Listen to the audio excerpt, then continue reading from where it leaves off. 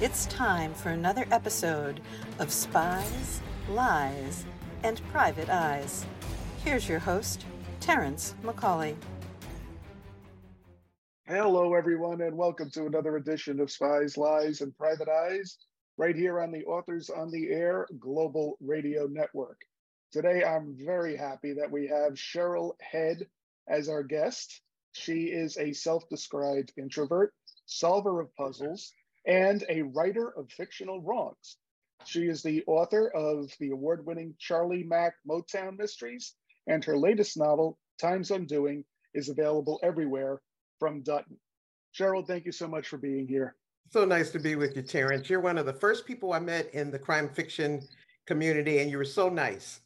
Oh, God, yeah, I know. That was a while back at one of the BoucherCons, I believe, yeah, right? Absolutely, in St. Pete, I believe, yeah. St. Pete, yes. Well, it's, it can be daunting for some people with the at the conferences, so it's always good to, and we're in conference season now, so it's good for people to be friendly and welcoming, And especially into the group. Thank you. Thank you so much. Thank you. I was wondering, Time's Undoing is getting a lot of great attention. It's getting a lot of notice. And I was very interested in having you come here and talk about that today.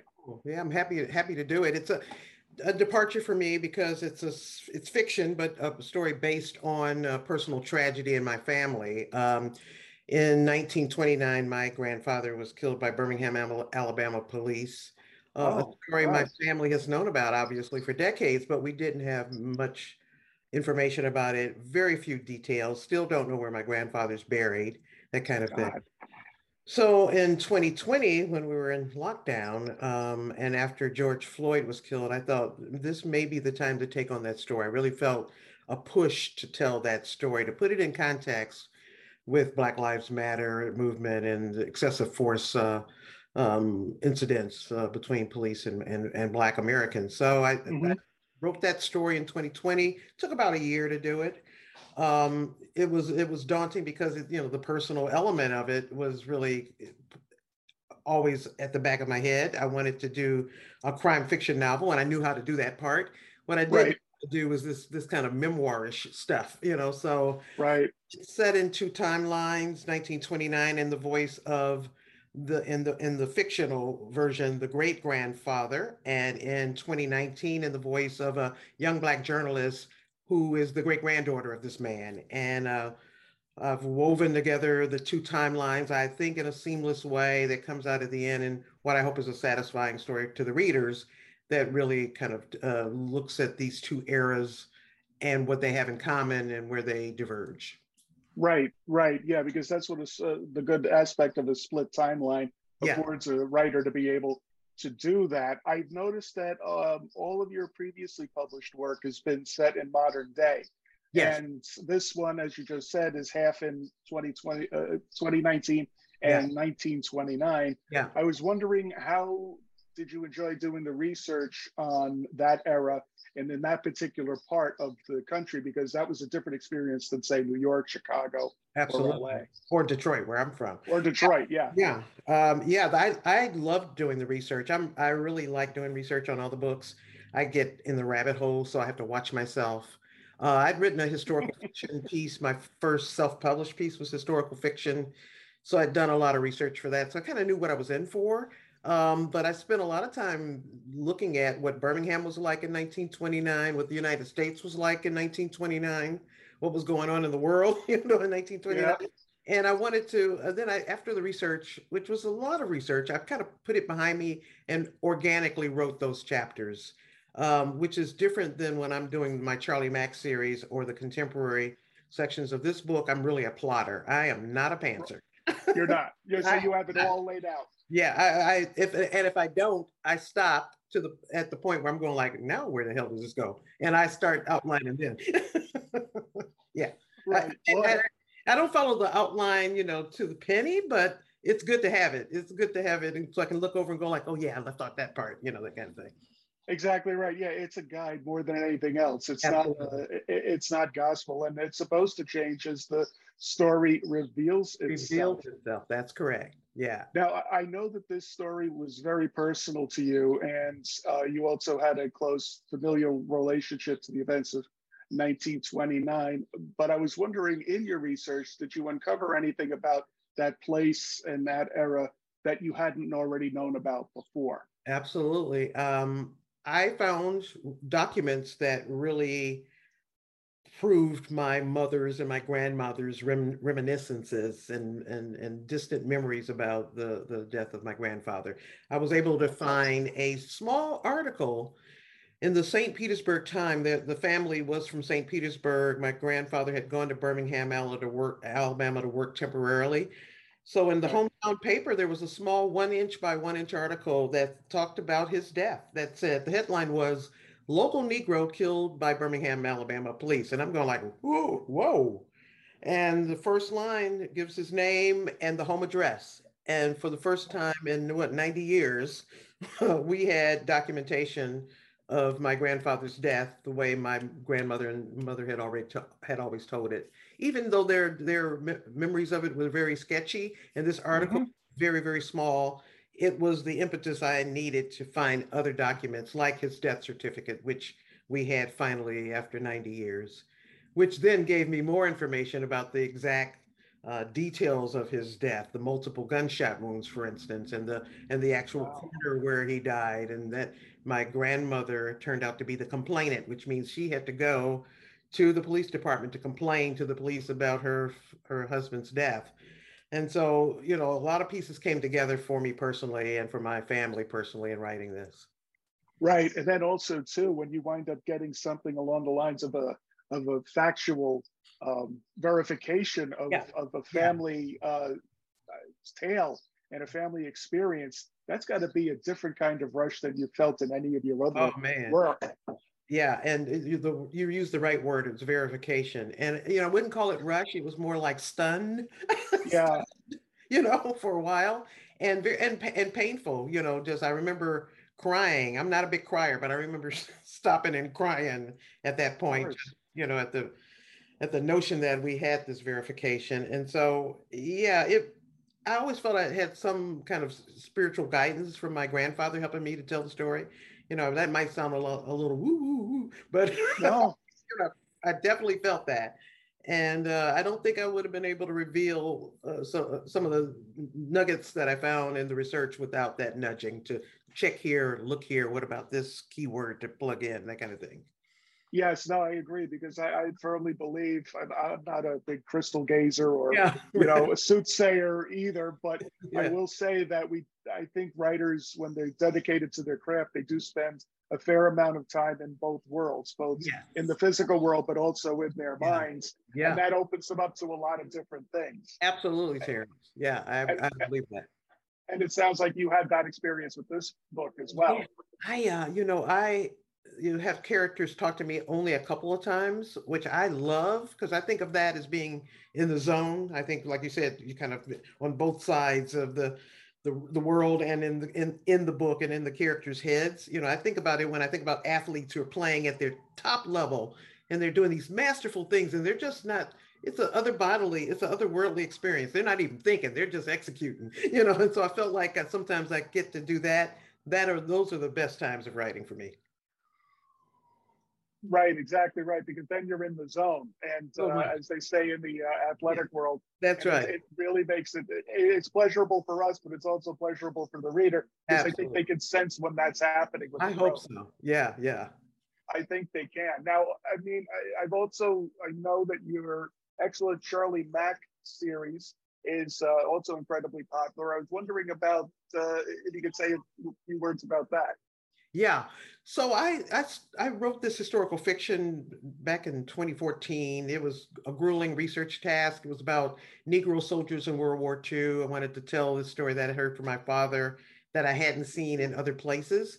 After I did that, I was just so exhausted by the research, and it was such a big task. I decided I wanted to write something fun. And for me, that meant writing either a Western or mystery. So I knocked out this mystery in 4 months, self-published it, turned out to be the first Charlie Mack book. A publisher saw it, asked me to bring it back and do some revisions. And that was the first of the 6 books in the Charlie Mack series, Motown Mystery Series. I had a lot of fun writing that. That one, you know, that's just a lot of fun for me to write. I love the genre, the mystery genre, the crime fiction genre, and Charlie's a different kind of character within the landscape of crime fiction. So she's a Black lesbian woman, owner of a private investigation agency, and she's got this team of investigators that she works with in Detroit during the mid 2000s, when Detroit is really in a bad place. So it's great for murder and mayhem, you know? Right. Yes. Yeah, yeah. And I get to write these fun characters who are her partners, who I think give her elevated emotionality. And I got a white male character who's this Polish American ex-cop guy who I'd love to write. He's my favorite character to write. I can just say any damn thing I want coming out of Don's mouth. So I have those characters come in handy, don't they? Yeah, they do. They really do. I don't have to even think about what he's going to say. So it's a lot of fun. And the last one dealt with the growing hate groups in and around southeastern Michigan, and was really driven by this newsworthy conspiracy that we all heard about, where a group of men were conspiring to kidnap and murder the governor of Michigan. And I thought to myself, where do these people come from? You know, right, so yeah. I write about that in the last book, which is called Warn Me When It's Time. Okay. Yeah. Okay. Yeah. No, it's always great to be able to draw inspiration from the headlines, even though the headlines are as unpleasant as they have been in the last several years. They're horrible, but we write crime fiction and thrillers. So, you know, that's perfect for us. Right. Yeah. And as you said on your website, your bio page, you get to right some of those wrongs in the fictional world, which is always a good, rewarding aspect of it. That's what I have in the back of my mind, at least. Yeah, exactly right. Now, I mean, you've definitely, I've seen an incredible and wonderful evolution in your career and in your writing, from where you started to where you are now. And I was wondering, what are you planning to do next? Are you going to continue with the Charlie Mack series, or are you thinking about doing something else now that you've written a different kind of book that's been incredibly well received? Yeah, I'm going to do both, I think, Terrence. Right. I do want to do another Charlie. I've been playing around with 3 different kind of storylines. None of them are really speaking to me right now, so they're still in the mixer. And sometimes something will catch me, and I'll say, "Oh, I'll do it this way," or I might pick another story to do. But I stopped thinking about Charlie so I could focus on writing what is going to be a sort of a neo-Western. And you know, you and I talked about Westerns for a long time. I've felt the challenge that you threw down a long it's time more ago. Like pleading. It's more like pleading with you to write a Western, because I know Pam Stack's going to kill me for talking about Westerns, because she doesn't like me to do that on this podcast for good reason. No, and I don't blame her. I mean, I get it, but damn, I've been begging you for years. And when you said you wanted to write a Western, I said, "Oh, thank God." We have some great writers in Western fiction, but we do need some new blood. We need to have other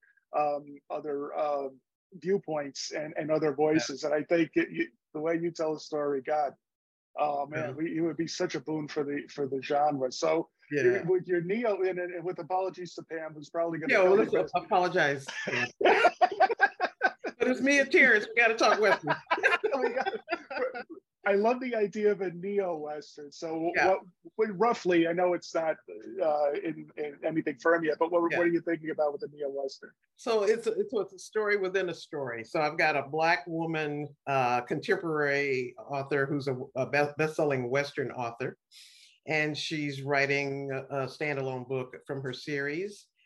And at the same time, she's like me, a lover of Westerns. And so at the same time, she's saying to herself, you know, as a woman who's aware of her place in the world and the world at large, how can I continue to write this genre that is misogynistic and sexist and racist, you know? Right. Yeah. How do I juggle that, the love of this genre, with what's happening in the real world? So she sets out through a friendship with Native Americans to do some, for you know, lack of a better phrase, vision questing. Goes back in time to fix things. Interesting. Yeah. Now Yeah. that is something. Usually, when people are talking about neo westerns, they'll be talking about Longmire or That's right. Yellowstone, Dave and Robichaud. Yeah, right, yeah, Sheridan. Right. right, yeah, Right. a lot of those, and that's great. But I mean, having that kind of a supernatural science fiction element to it, if Yeah. you will, is really something. And you had weird westerns too, and you Yeah. had Cowboys versus Aliens, which just wasn't Which, a very good which I movie. hated. Oh God, I hated that. You had the cast, you had everything, and Yeah. you probably had a pick of writers who loved that stuff, who could have done it cool, and they just, Yeah. Yeah. God Almighty. Even Harrison Ford couldn't save that Oh one, no, but not at all. God Almighty, yeah, no. But it's funny. A lot of people, when I told them I was writing westerns because I had done crime fiction before and Right. thrillers, and Right. they said, "Why are you doing that? Who wants to read about a bunch of white guys on horses killing Indians?" And I said, A, it's not good. There's more to the West than that, and B, the Right. West wasn't all white, and it Right. never was. I Right. mean, it is as a huge history, and I'm glad that finally people are starting to realize that it wasn't just a bunch of guys killing Indians, but you had African American people in there. And I made my deputy in my Aramaki series African American, Right. and you'd think that people who you believe read westerns would get angry about that, Yeah. or that I had Jeremiah Halstead as half Mexican. Right. They love it, and it's an incredible. I I love it. think it's one of those misunderstood audiences that people who are outside the genre don't get, and that's why I'm so happy you're thinking about doing one, because I think it'd be awesome. Thank you, Terrence. Yeah, I was scared to do it because I love the genre so much. I don't want to mess it up. So that's what took Uh, me so long, to tell you the truth. But when I think about the tropes, especially the protagonist, the classic male protagonist tropes between the Western and the classic noir protagonist, right, lots of similarities. The loner, the person, the guy with his own moral code. The guy who doesn't have a lot of friends around him, but he has a plan and he executes the plan. He's the guy you really want to have as a best friend or in a knife fight because right. they're gonna help you. So I love those tropes. So I'm putting some of the tropey love of the things I love about westerns in this book, but at the same time I'm going to stretch it a little bit just to you talk about kind of contemporary issues and hope I don't mess it up. I don't think you will. I don't think you will, because I think a lot of people have changed the Western long before us. Yeah. And you Yeah. just hit on it a little bit earlier, because I think that the West wasn't like it is portrayed in the 1940s and 50s movies. And it Yes. certainly wasn't like it was portrayed on Gunsmoke. But Yes. I do think the storytellers of that 40s, 50s, and 60s era imposed their detective fiction or pulp fiction Yes. storytelling and tropes onto that On to historical the fact. genre. Absolutely. That's right. Because and I think that if you when I started reading the history of the West, I said, God Almighty, there were a lot of interesting things going on back Absolutely. then. Yeah, a lot And, of things. and it was so it's I think that it has a lot of room for development, and I think that I can't wait for you to give a shot to it, because I think it needs that kind of a boost. And I think that also it'll help you with the other writing projects that you want to tackle. I think you're absolutely right, because I know writing this standalone I just finished has made me a better writer. Uh, Hmm. it stretched me as a writer, so I had to write with more emotionality than I normally write. Right. Not that I will, really become too touchy, too touchy feely, but it's going to help me in the parts where I want to show some character development that I haven't been able to do. And in the Western, it really feels like I can just kind of go back to my crime fiction chops, and at least for the Western part of it, the book within the book, it's got all the good Western feels to it. I love writing that stuff. Yeah, it is, and it's so funny too, because when you're talking about back then, it's just not about taking Philip Marlowe and putting a cowboy hat on him That's and a horse with him that's, and having him go do his stuff. that's right. Because one of the people I met at the Western Writers events was saying, the aspect of the storytelling has to always involve time, because you Yeah, couldn't just hop in your car and drive someplace. that's right. A trip that took you half a day would probably take you most of a week. on horseback. Absolutely. Yeah. That's funny. Yeah. Yeah, that's funny. You mentioned that. I was Googling the other day, how long would it take to ride from Oklahoma City to, I'm Googling that, because I'm going like, wait a minute, that's got to take more than a day. Yeah. Yep. And then you have to feed the horse and everything. Everything had to be planned out. And that in itself opens up an awful lot of avenues for me at least, to explore when I'm writing something else, even if it's a techno thriller or it's a 1930s mystery. It makes you realize there has to be more thought into the process. That and that doesn't you can't write about the cool car that they drive or whatever. That's right. But and even the horse, the type of horse can make a difference too. So it's absolutely, that's right. Which is all the fun stuff of Westerns to me, Exactly right. And getting to know all of the parts of a saddle and a stagecoach. That's right. Absolutely. You pull those up and you say, it's just a saddle. What's the big deal? Then you see the list of different things broken out from the diagram. You're like, God almighty. God, I love that stuff. I do too. The schematics. Oh God, I could get lost into that. But anyway, so you're working on all of that wonderful stuff right now, and I know that a lot of good things are going to be happening to you in the future. I know that Time's Undoing has gotten a lot of attention from some of the awards groups, and I think it's going to be a great run for you. From your mouth to God's ear. Exactly right. What's the best way people can follow you on internet, your website, so they can always find out what's going on with you? Yeah, well, my website is CherylHead.com. I'm pretty easy to find, so I obviously don't write spy fiction like you do, because I'm really easy to find. I'm on Twitter. I'm still hanging in with Twitter. I like it as a platform for writers, at least. Yeah. I'm on Instagram, usually daily, but not doing a great job of it. If you ever hear that I'm on TikTok, it's probably an impersonator. Yeah, I know, me too. I think that's an app that has passed us by, and I'm okay with it. I enjoy watching it sometimes, but I'm thinking, no, I'm not. I won't be doing that. Yeah. Oh, and thank God we grew up at a time when they didn't have cell phone with cameras on them, because that would have been fun in a bad way. Yeah. So, and then you're also on Facebook regularly, right?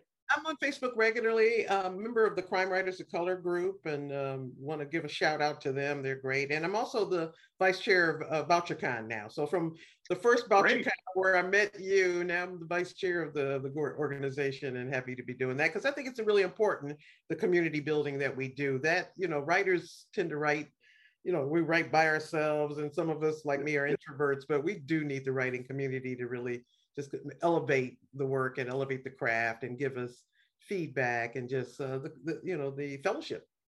Yeah, exactly right. And if you're not comfortable doing it in person, you can definitely do it, via social media or Zoom. Yeah. I mean, we have to get more people writing in general, because I don't think a lot of people are doing that. And I'm afraid with the presence of AI now, you're going to get a lot of stuff added to the slush files. Yeah, I might find a way in a novel to kill some AI. I'm still trying to figure out what that is. I know. Well, maybe we could do, we could get some kind of crowdsourcing on that one and come up with it. That's right. Oh, God almighty. That'll be the death of creativity. Anyway, that's for another episode. Yes. But anyway, Cheryl, thank you so much for being here. And thank you again to everyone for tuning in to another edition of Spies, Lies, and Private Eyes right here on the Global Authors on the Air Global Radio Network. Take care, and we'll see you next time, everybody. You have been listening to Spies, Lies, and Private Eyes with host Terrence McCauley on Authors on the Air Global Radio Network.